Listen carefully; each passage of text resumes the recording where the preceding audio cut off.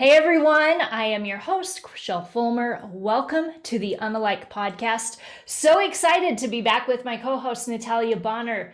Natalia, how you doing? Oh, I'm good. I'm back. It feels like it's been a hot minute, but I'm back. We can talk about how hot the weather's been, how hot we call it the hot shop's been, or we could talk about all sorts of hot minutes over here for the last however long it's been since we recorded. Okay, I heard something really fun about you the other day, but really it shocked me. So I'm about to spill the beans. I Oh, learned this is something. scary. Yeah, I learned something about you that I did not know. I learned that you have never cooked a pork chop.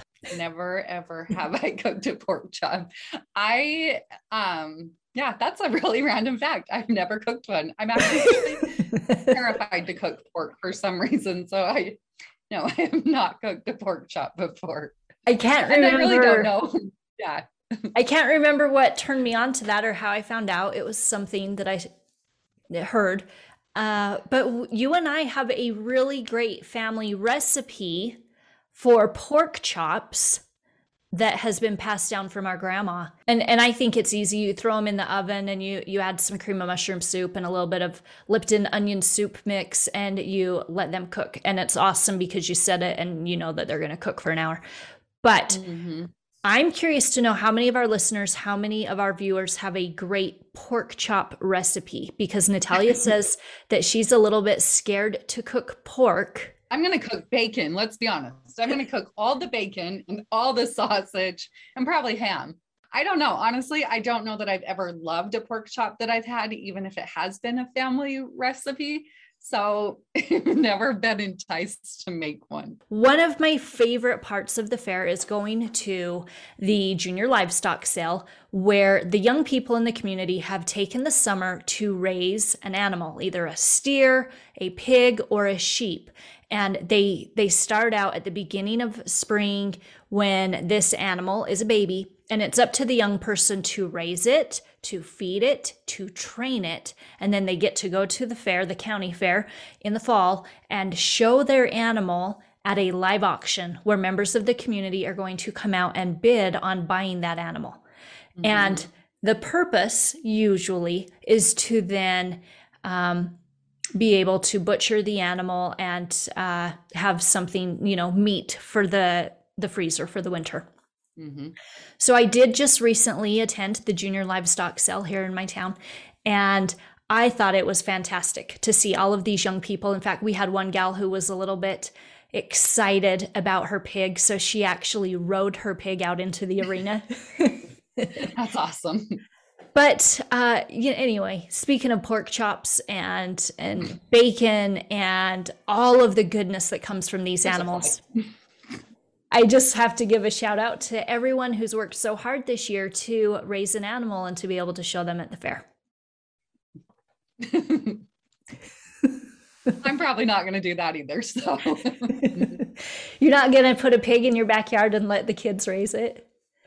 Nope. And I could tell you a story about why when I was a little kid and tried to raise a cow, but it's probably way too graphic for most people here. So yeah, I'm never going to raise an animal like that. We did, for those who are wondering, Natalia and I did grow up on a small kind of a hobby farm. We had 4 horses, 8 sheep, 2 cats, and 1 dog. Occasionally, those were the full-timers. And then occasionally we raised a couple of beef cows, as Natalia alluded to. And I remember one year we had chickens. Yeah. I'm surprised I actually eat chicken now because of that childhood experience. Well, because of that childhood experience, I could care less for lamb. I'm not a fan of lamb chops, but yeah, I can eat the rest of it. Oh, yeah. Yeah. And for those who are wondering also, we had to do chores morning and night. So we were raised and taught how to go out. It doesn't matter if you have in the olden days, we didn't call them play dates. It didn't matter if you had an activity with friends. I can remember having a high school choir concert, and our parents were like, Rochelle, don't forget to go do your chores. So I had to go and do the horses and make sure everyone was taken care of before putting on my dress and heading off to the choir concert. So we were raised a little bit in the country, did some country things. Yeah. Probably why we both chosen to not live there. Not live in the country anymore. I've ended up back in the country, but you've managed to stay away. Yeah. This is super random, and I actually should be very embarrassed to even share this. I worked as a dental assistant for a lot of years, and over the last few years, I have not had dental insurance because I'm self-employed. So I haven't been to the dentist like I know I should, but I've taken care of my teeth and I've done my best to protect what I have. But today I had to go to the dentist. Well, I needed to. It was time. It's been too long. And I went, and I only have one cavity. And I'm so proud of myself that everybody in the office is like, wow, we would have thought you'd been in every 6 months. I was all proud of myself. Credit to that experience that you gained while you were working as a dental assistant. Yeah. So there's my good news. Do you have any? Cheers to only having one cavity. I know. I'm kind of proud. I obviously didn't want to have any, but yeah, I'm okay with one. Yeah. This might be a little bit of I get not personal. I think that we can talk about it, but a little bit of good news, some fun news for our family. We've decided that this upcoming school year, we're inviting a foreign exchange student into our home. And so we have received confirmation from our foreign exchange student's family that he is booking airfare right now, and he'll be here in just the next couple of days. And we're so excited to welcome him. We are really looking forward to inviting this young person into our home, and over the next 9 months, telling him, showing him, and giving him the gift of living in America, and just seeing some of our favorite things to do here. I think it'll be a way cool experience for you and your girls. Were your girls excited? My 9-year-old, I'm trying to remember how she said it. I made reference to, I think at one point I had told Lexi, you guys are going to be riding the bus together. And I said, this is going to be so much fun. It's like you've got your own big brother. He'll be on the bus with you every day. Like you'll have your own personal bodyguard. I think that made Tenley's mind, her mind start to kind of go down that line. Because after a minute, she says, Mom, and for those of you who are listening, I'm swinging my fist back and forth in the air. Tenley puts her arm up like this, swinging her fist, and she says, Mom, if anyone says anything to him, like if they make fun, do I have your permission? She starts pointing at Dustin and I. Do I have your permission to punch them?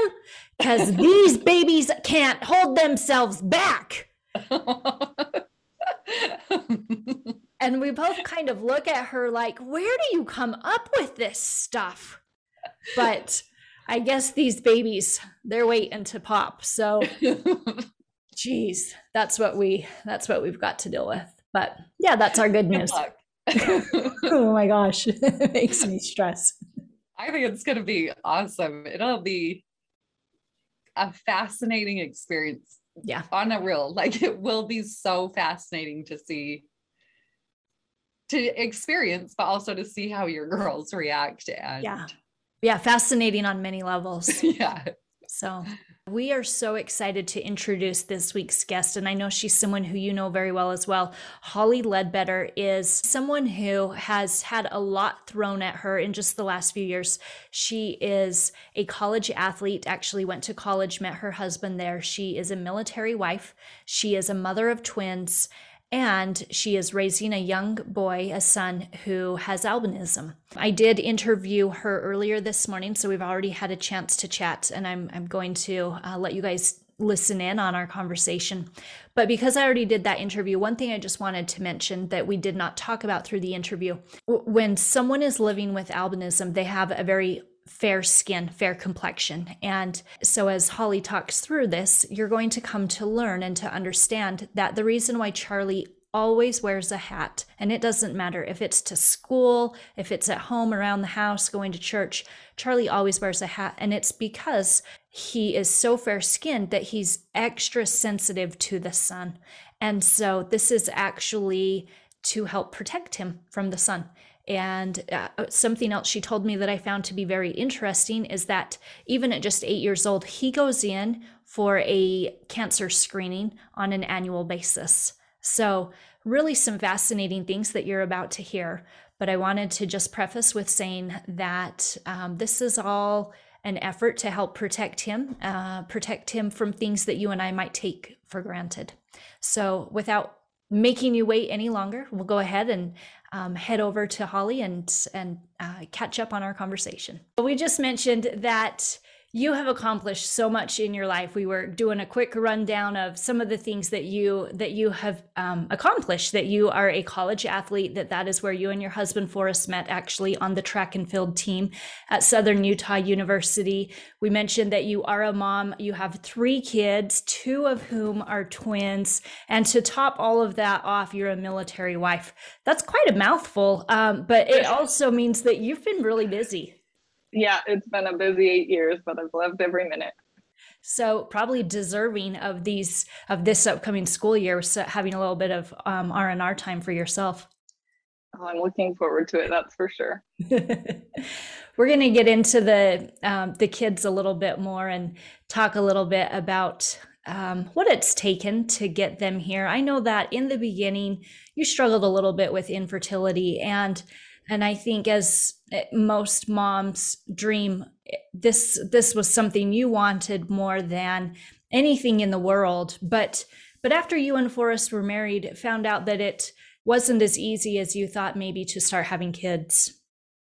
Yeah, absolutely. It was Forrest would always joke when we were first married, like 5 years, we got to wait 5 years before we have kids. And we both were like, there's no way it's really going to be a full 5 years, like maybe 2 or 3, but it really was. They were born, the twins were born the day after our 5th anniversary. Wow. So yeah, 5 years took a little bit of time, and it did. And I know 5 years feels a lot longer when that's something that you're trying for. Yeah, absolutely. And the last 2 years of that were when we were really seeing doctors and trying to go through the whole process. And it was super emotional, very expensive. Forrest was working like crazy. I had a job, and it was just really, really hard. Sure. I can imagine. So you're going through the heartbreak, the attempts to try and get kids here, and then the good news comes that you're pregnant. Yeah. Tell us about what happened when you found out, or maybe got that first positive test. Yeah. So we've been working with a fertility doctor in California, and we had done 3 rounds of insemination, and all 3 of them failed. And so every time you go to find out, that you go first thing in the morning and get a blood test, and then they call you later that day with the result. And, every month after month, I would get the call at work or wherever I was that it was, unfortunately, it didn't work this time.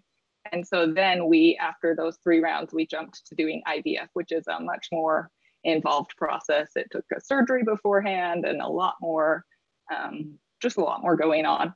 And so I was on so many medications and everything. And it was a Sunday morning, about 4 weeks after I'd started the IVF process. And I went in to have my blood draw first thing that morning, and then came back, and we were like, well, I guess we go to church. We have to keep ourselves busy while we wait for the call for them to test the blood. And so I was at church, and I was in the middle of young women's. I was a leader in the young women's class, and I was sitting in the class, and my phone rang. So I ran outside. Forrest wasn't with me or anything. And I answered the phone, and I didn't hear, unfortunately, that time. She said, congratulations. And it was my nurse that I'd had the whole time. I knew her well, and she was crying with me. I was sobbing on the phone. I went and grabbed Forrest, and we sobbed together. I'll never forget it. Yeah. At that point, did they know that there were 2 babies? No, they had put in 2 embryos. So we knew there was a good chance of twins, but it was, I think, maybe 2 more weeks after that before we did an ultrasound to confirm that it was twins. Yeah. So surprise number one came. Congratulations, you're pregnant. And you reveled in that joy for a couple of days. I'm sure you didn't get a lot done. Yeah, nope. I was sick already. I was anxious. I was excited. All the emotions. Yeah. So walk us Yep. through that journey. What happened 2 weeks later? It was Christmas break. We were about to go. We lived in California. We were about to come to Utah to see our families, and we went in for that first ultrasound. And yeah, the doctor said, "Looks like there's two babies in there." And we weren't as surprised, I think, as some people are, because we knew there was a very high chance there would be twins. But Forrest still, I think he just about passed out. And I was just totally thrilled after so much time and so much waiting and money spent and everything. I couldn't be happier to have twins. Yeah. Healthy pregnancy. I recall seeing, we're going to show a picture of you when you were pretty close to your delivery date. And your stomach I think the great part about it is you stayed skinny. Nothing except your belly grew. And boy, did it grow. I was gigantic. I was coaching track at a high school. And I remember like other coaches and everything coming up from behind to talk to me. And as soon as I would turn around, they were always like, "Whoa, like, I didn't know you were pregnant." I got that so much. Like, wow, would have had no idea you were pregnant from behind. But I turn around, my belly sticks out 4 feet. So it was pretty big. Yeah. Well, I guess that's what happens when there's two inside, right? Yeah, they were big. They were 7 pounds, 2 ounces, and 5 pounds, 10 ounces. Oh, gosh. They were big babies. Big babies. Yeah. 12 plus pounds that you were carrying around. Yep. So pretty healthy pregnancy, right?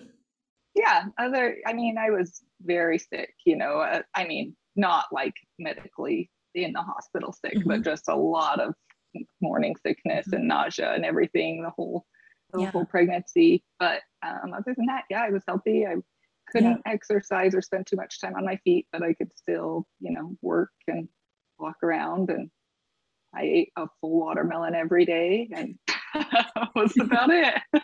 During the pregnancy, heartbeat sounded good. Everything that you were receiving, signs from the babies, was that everything looked great. Babies looked healthy as well. Yep, totally. Just super positive. Nothing, concerning. Everything was good. And then come delivery time, you ended up with a surprise. Tell us about that. So the day our twins were born, they came, and Charlie came first. And when you're having twins, like, I had to be in the operating room, even though I didn't have a C-section. And I had like 4 doctors and so many nurses in there. And then 2 nurses from the NICU for each of the babies, just in case they needed to take them away. Like, it was total chaos. So it was just, I was with it, but it was really wild. So Charlie was born, and I'm still like, I can't even focus on having my baby because I'm still pushing out another baby. And Caroline had turned feet down, so they were trying to do a breech extraction. So I was just focusing on that and didn't even really couldn't focus on Charlie. Caroline came out. I got to hold her first, and she had this beautiful brown hair and blue eyes, and was just the sweetest. And then they handed me Charlie, and he was also just completely dreamy, but he had just bright white hair. And I remember, like, within the next few days, all the nurses from the hospital were like, "We hear there's a white-haired baby in here." And you hear people saying, "Oh, he's such a towhead. Like, they just have really blonde hair." Or, "My baby was born like that too." I heard that so much. So I didn't really think anything of it. Like, I've seen blonde babies before. And then the nurse, right before the doctor, pediatrician that came and looked at them right before we went home, said, "I think you should get him looked at by a geneticist for possible albinism." And I was like, "What in the heck is that? Like, I don't even know what you're talking about. My baby's perfect. We're good." Didn't really even consider it. And then we get home, and I was asking Forrest a little bit more about it. Like, what did he mean? And Forrest was like, albinism, like an albino. I was like, it seems kind of far-fetched, isn't it? Like, people don't actually give birth to people with albinism. Like, that seems strange. So I just kind of pushed it off. And then we had their 2-week pediatrician appointment.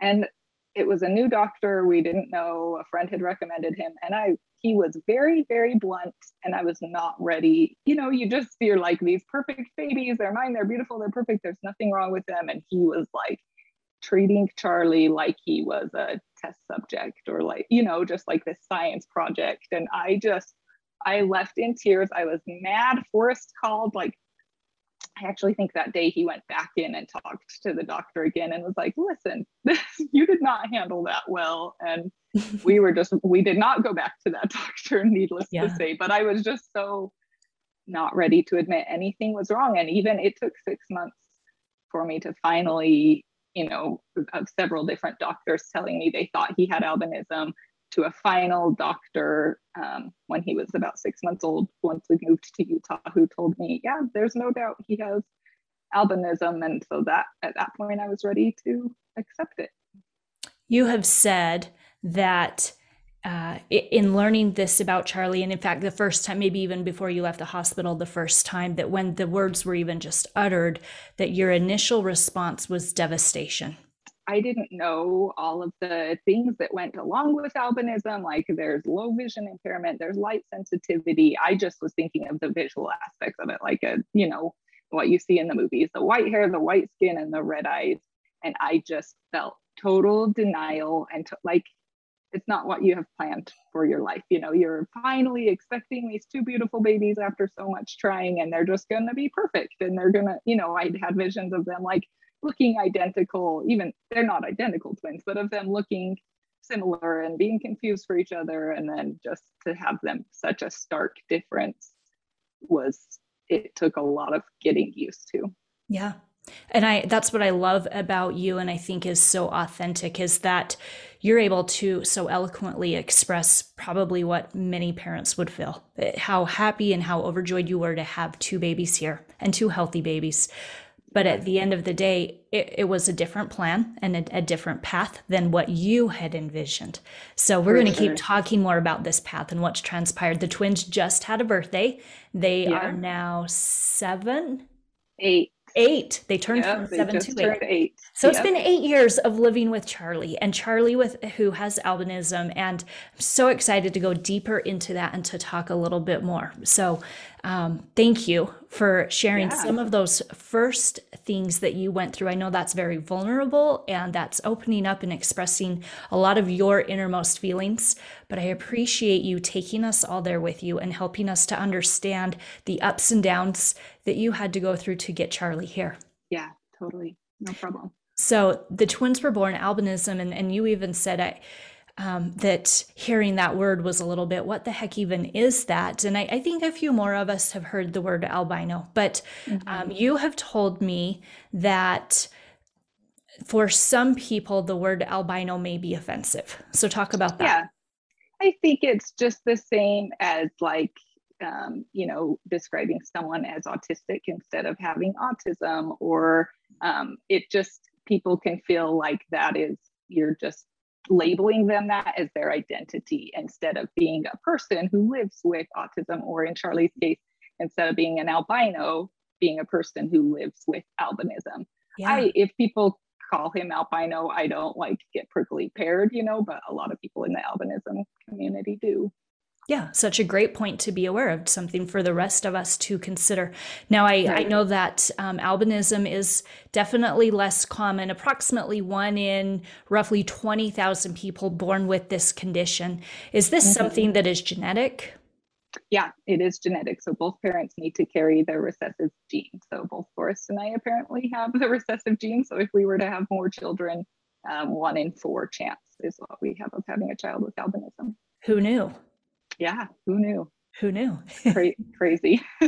So this has been a fun adventure, and I know that your friends and family have had quite the journey following along as you have documented the story of Charlie and Caroline through Facebook, through some of your online journaling, and they are quite the characters. Putting these twins together has been no easy feat for you. Yep, they're getting easier now, but they were wild little ones. Like I remember from the time I think they started climbing out of their cribs at like 14 months old, and I could not keep them safe. And so we had to turn their cribs over on top of them like cages for a period of time, obviously in the safest way possible, but trying to keep them in there. They dumped out bags of protein powder on the floor. I remember one time Caroline came and got me and said, Mom, Charlie made a mess or something. He was probably 2.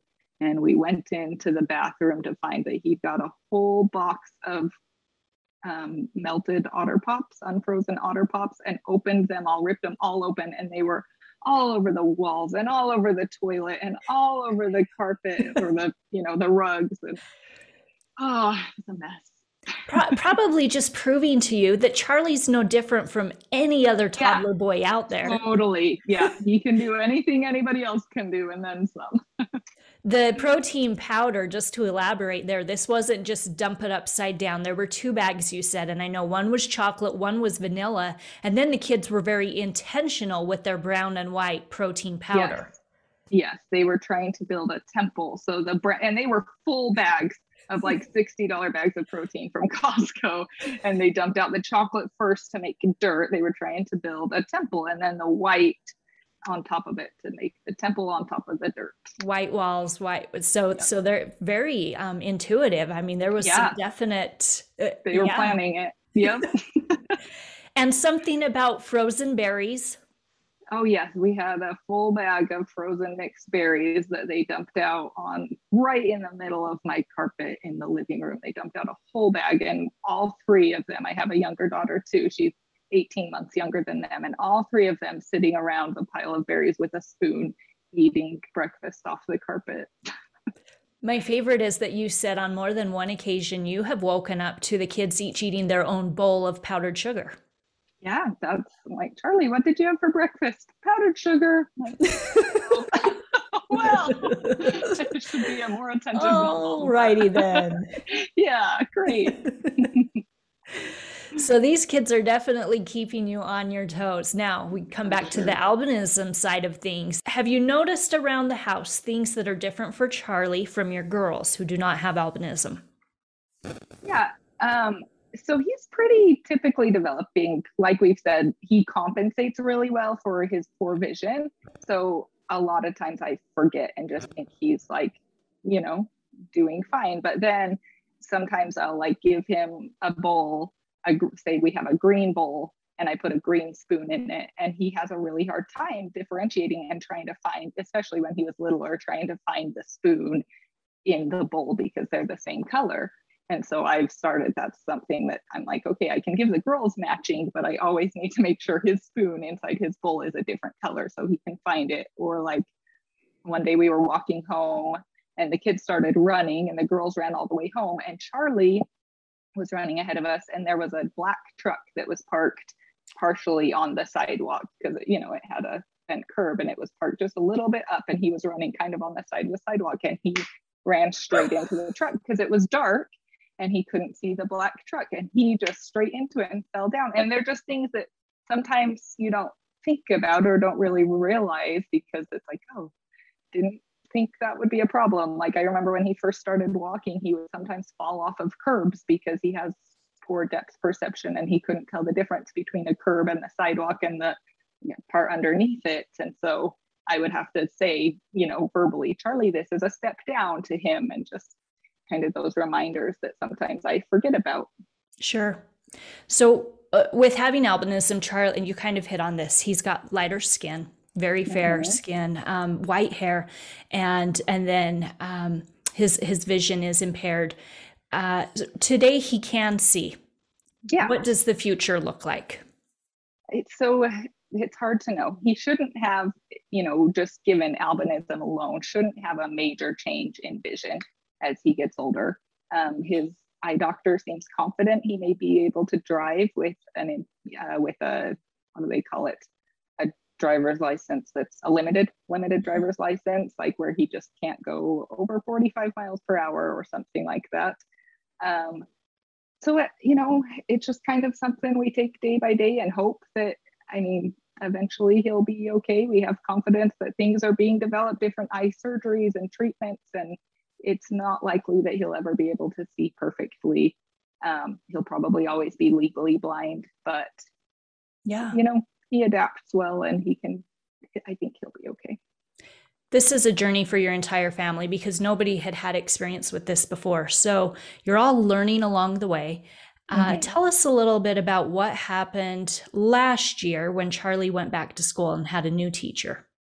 Yeah, so he started second grade. We were at a new school. We had just moved, and he has his vision teacher that has been with him since he started kindergarten, and she's awesome. And so she goes before every school year, she goes and introduces herself to the new teacher and talks to them kind of about Charlie and some of the things he needs. Like he has to have 2 desks at school because he has a lot of low vision devices that take up a lot of room. So she goes and helps them get set up with that kind of thing. So I knew his new teacher was aware of him and his situation, but I didn't really think about it past then. And I'd get the general, like, Charlie, how was school today? Oh, it was good. And that's about it.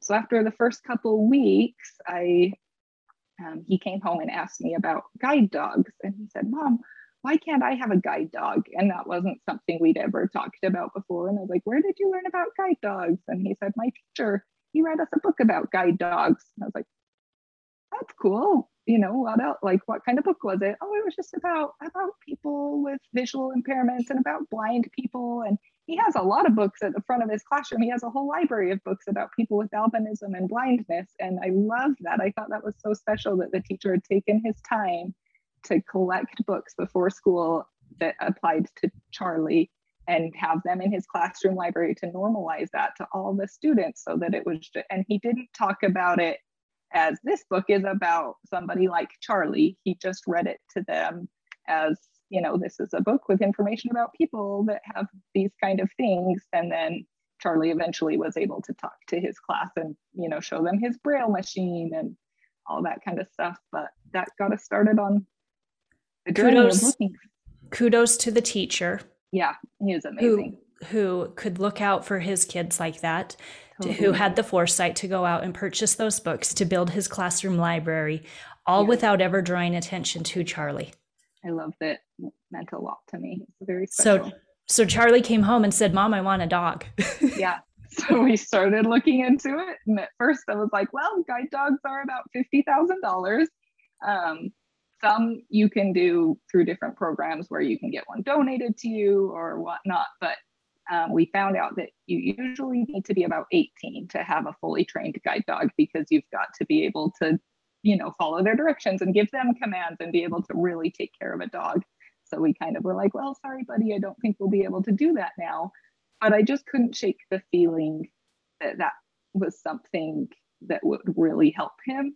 And so I started looking through different options, and I found through Guide Dogs for the Blind, they have a canine buddy program where they're dogs who are well trained but not fully qualified to be guide dogs. Like for whatever reason they didn't make it through the guide dog training, they donate them to a child with visual impairments to be their pet, not a service dog, not anything like that, but just a comfort animal, a pet for children with visual impairments. So we applied for that in October, and Charlie got his dog in March of this year. Kazuki, yep. How has Kazuki been? How has your family? You didn't have a pet before, so how has your family adjusted to having a dog in the home? It's different for sure. There's a lot of hair. He's a golden lab, a yellow lab, so he sheds a lot, but he is the best dog. He's so calm and chill, and he's so good for Charlie. Charlie has a lot of he struggles a little bit with abandonment largely because of recess at school, because he'll go out to recess with some friends and they'll be playing in one area, and then the kids just playing will run and play somewhere else, and Charlie can't see where they go, and unless they say, Charlie, let's go play over here and have him follow them, he can't see where they go. So he thinks, my friends are leaving me, nobody wants to play with me, and he feels a lot of abandonment. It's getting better as he gets older and gets more friends that are more like one-on-one friends instead of just in kindergarten and first grade kids just play in a whole big group and not together as much. So Kazuki has really helped him to deal with those abandonment issues and to feel like I always have somebody there for me and who's always by my side. And Kazuki loves Charlie. They're just so connected. It's really special. And very interesting that when Kazuki came into your home, he immediately took to Charlie. He kind of knew there was something special about his spirit, that he knew this was who he is to guide and to protect. You've told me that even for you, sometimes it's been hard to get Kazuki to go out of the house unless Charlie's with you. Yes. And yesterday was my kid's first day of school, and Kazuki just moped around the house all day, not having Charlie there. And when it was 3 o'clock and I said, should we go get the kids? He was waiting by the door and he like sprinted the whole way to the school. He knew exactly where he was going to wait for Charlie. And it was so sweet. That's amazing. We can't tell Charlie's story without talking about one of the unsung heroes in your family, and that is sweet little Caroline. She has been there for this entire ride. And I know that you said that when God knew that Charlie was going to be a twin, he needed someone special and probably couldn't have picked anyone sweeter than Caroline to come with him. Yeah, she's a trooper. She really is his fiercest protector and his loyalist friend. And, you know, they fight like cats and dogs, they're brother and sister, you know, but she really just watches out for him. I remember one time picking some kids in our old neighborhood up from the school bus and coming home, and one of the kids made a rude comment to Charlie, and Caroline dove over the seats in our car and punched him straight in the face. And I was not even mad at her. You know, I mean, obviously you don't want to encourage punching, but I just felt very proud that she would stand up for her brother. And but so can protect, but then on that same hand, on the other hand, her sweet little hand will come out. She'll take Charlie by the hand. I find it also fascinating, and you told that story that Charlie was running on the sidewalk and didn't see the truck. So seeing things both near and far, it's a little more difficult for him. So he does rely a lot on hand holding. And that's something Caroline has never been too shy about, correct? Right. Especially at like the new school or new environment. She's so great to just take his hand and guide him through the crowd to where they're supposed to be. You know, I know an 8-year-old girl or 7-year-old girl, however old she's been, most would just love to go and play and find their friends and do their own thing. But she's so good to just guide him through the crowds until he's somewhere safe and where he feels comfortable and not so overwhelmed. And then she can do her own thing at that point. Yeah, that's wonderful. Charlie's lucky. I know that there, again, 1 in 20,000, not all people born with albinism have a twin. So Charlie's been very lucky to have that constant friend at his side. It's been really special. In 2017, you received some news that I know was a little bit devastating for you, and that was learning that your husband was going to be deployed with his service in the military. And so he left in 2018, and you were home alone for roughly 11 months with 3 kids. How did you get by? So many friends and family and an amazing community in our neighborhood, and prayers and just, I can't, like, my kids were so well behaved for the most part. And I really felt like we just had a helping hand the whole time. On that very first day, and I have a former husband who joined the military. I know how rough that is to head out to watch him, to say goodbye. What was it like that first day with 3 kids at home? Yeah, it was just kind of surreal, you know, like it's emotional and sad, but then in the midst of the sad and hard, it's like your kids are jumping off the wall and they want to watch TV and they need a snack, and you know, they're sad for a minute, but they were like 3 and 4 at the time that he left. So that, you know, how much did they understand? We would just have to say, Daddy's going on a long trip, but what does that mean to them? They don't have any sense of what that means. And so, you know, it's like, yes, you want to be sad and mourn, but also it's a snap back to reality, which was kind of a welcome. You know, you're not allowed, I guess, to dwell on the hardness and the difficulty of it, because you just got to carry on. You established a routine during the deployment, and nights were hard, you know, and I relate to that, or I understand that as well. There's something about having to go to sleep that becomes scary, terrifying. You've said you worried about intruders and things, bumps in the night. But you established a tradition with your kids, something that happened every single night. And I think that this speaks volumes of you and what you were able to do, the energy that you were able to pull together every single night. Tell us what you did with your kids at bedtime. Well, I'm just going to call it survival. But so I had the three little kids, and trying to keep them in bed was really tough. If I would try to put them in bed and then go downstairs and do something, they would constantly be coming down or coming out of their room. And so I found that I needed to sit outside of their room, so we'd have a hallway like this, and their rooms were on either end of it. So I would sit outside of the hallway, and first we'd read our scriptures and say our prayers. And then I would lay on the ground outside of their room and read them chapter after chapter of Harry Potter, because it was something that I think just my voice and the constant of it would put them to sleep. And it was entertaining for me. I loved Harry Potter. And I don't know how much they got out of it as far as actual story. I think I was in the middle of the third book, and Charlie piped up and said, "Mom, who's Harry?" Well, I'm glad you're really getting it. It was just as much of a comfort for me, I think, as it was for them. All of your dreams, the kids' dreams, hopes, wishes came true this past summer when you were able to travel to Florida and to actually visit Harry Potter World. Yes, it was really awesome. We went, as much for Forrest and I as for the kids, but we just, we had to have that experience, and it was awesome. Yeah. Holly, thanks so much for coming in today, for talking to us a little bit more about your experiences with the albinism community and raising Charlie. It has been so much fun to learn more about the things that you have learned, and we appreciate you for being vulnerable and opening up and sharing with each of us. Thank you for having me. I really enjoyed it. I loved that interview. It was so fascinating for me to learn more about Holly. Obviously, I remember when she was so pregnant with those babies, and I remember when they were born, just such cute little babies. When twins are born, it seems like word always travels so fast. But I have to say, the only thing I am disappointed is that you didn't talk at all in the interview about Holly's hobby, which I think is so fascinating. Maybe it's a job or something for her, but she has the coolest Instagram called House Hack Life. We'll have to link to it, but check it out. She has so many tips and tricks over there about house hacking. We should probably have her back someday and talk about all of her house hacking tips. She has so many wonderful things to share. We just ran out of time. We didn't have time to cover all of it. Well, thank you for joining us this week. It's always so much fun to catch up. We hope that you will also follow us on social media. You can find us on Instagram and Facebook. Don't forget to follow on YouTube and share with a friend.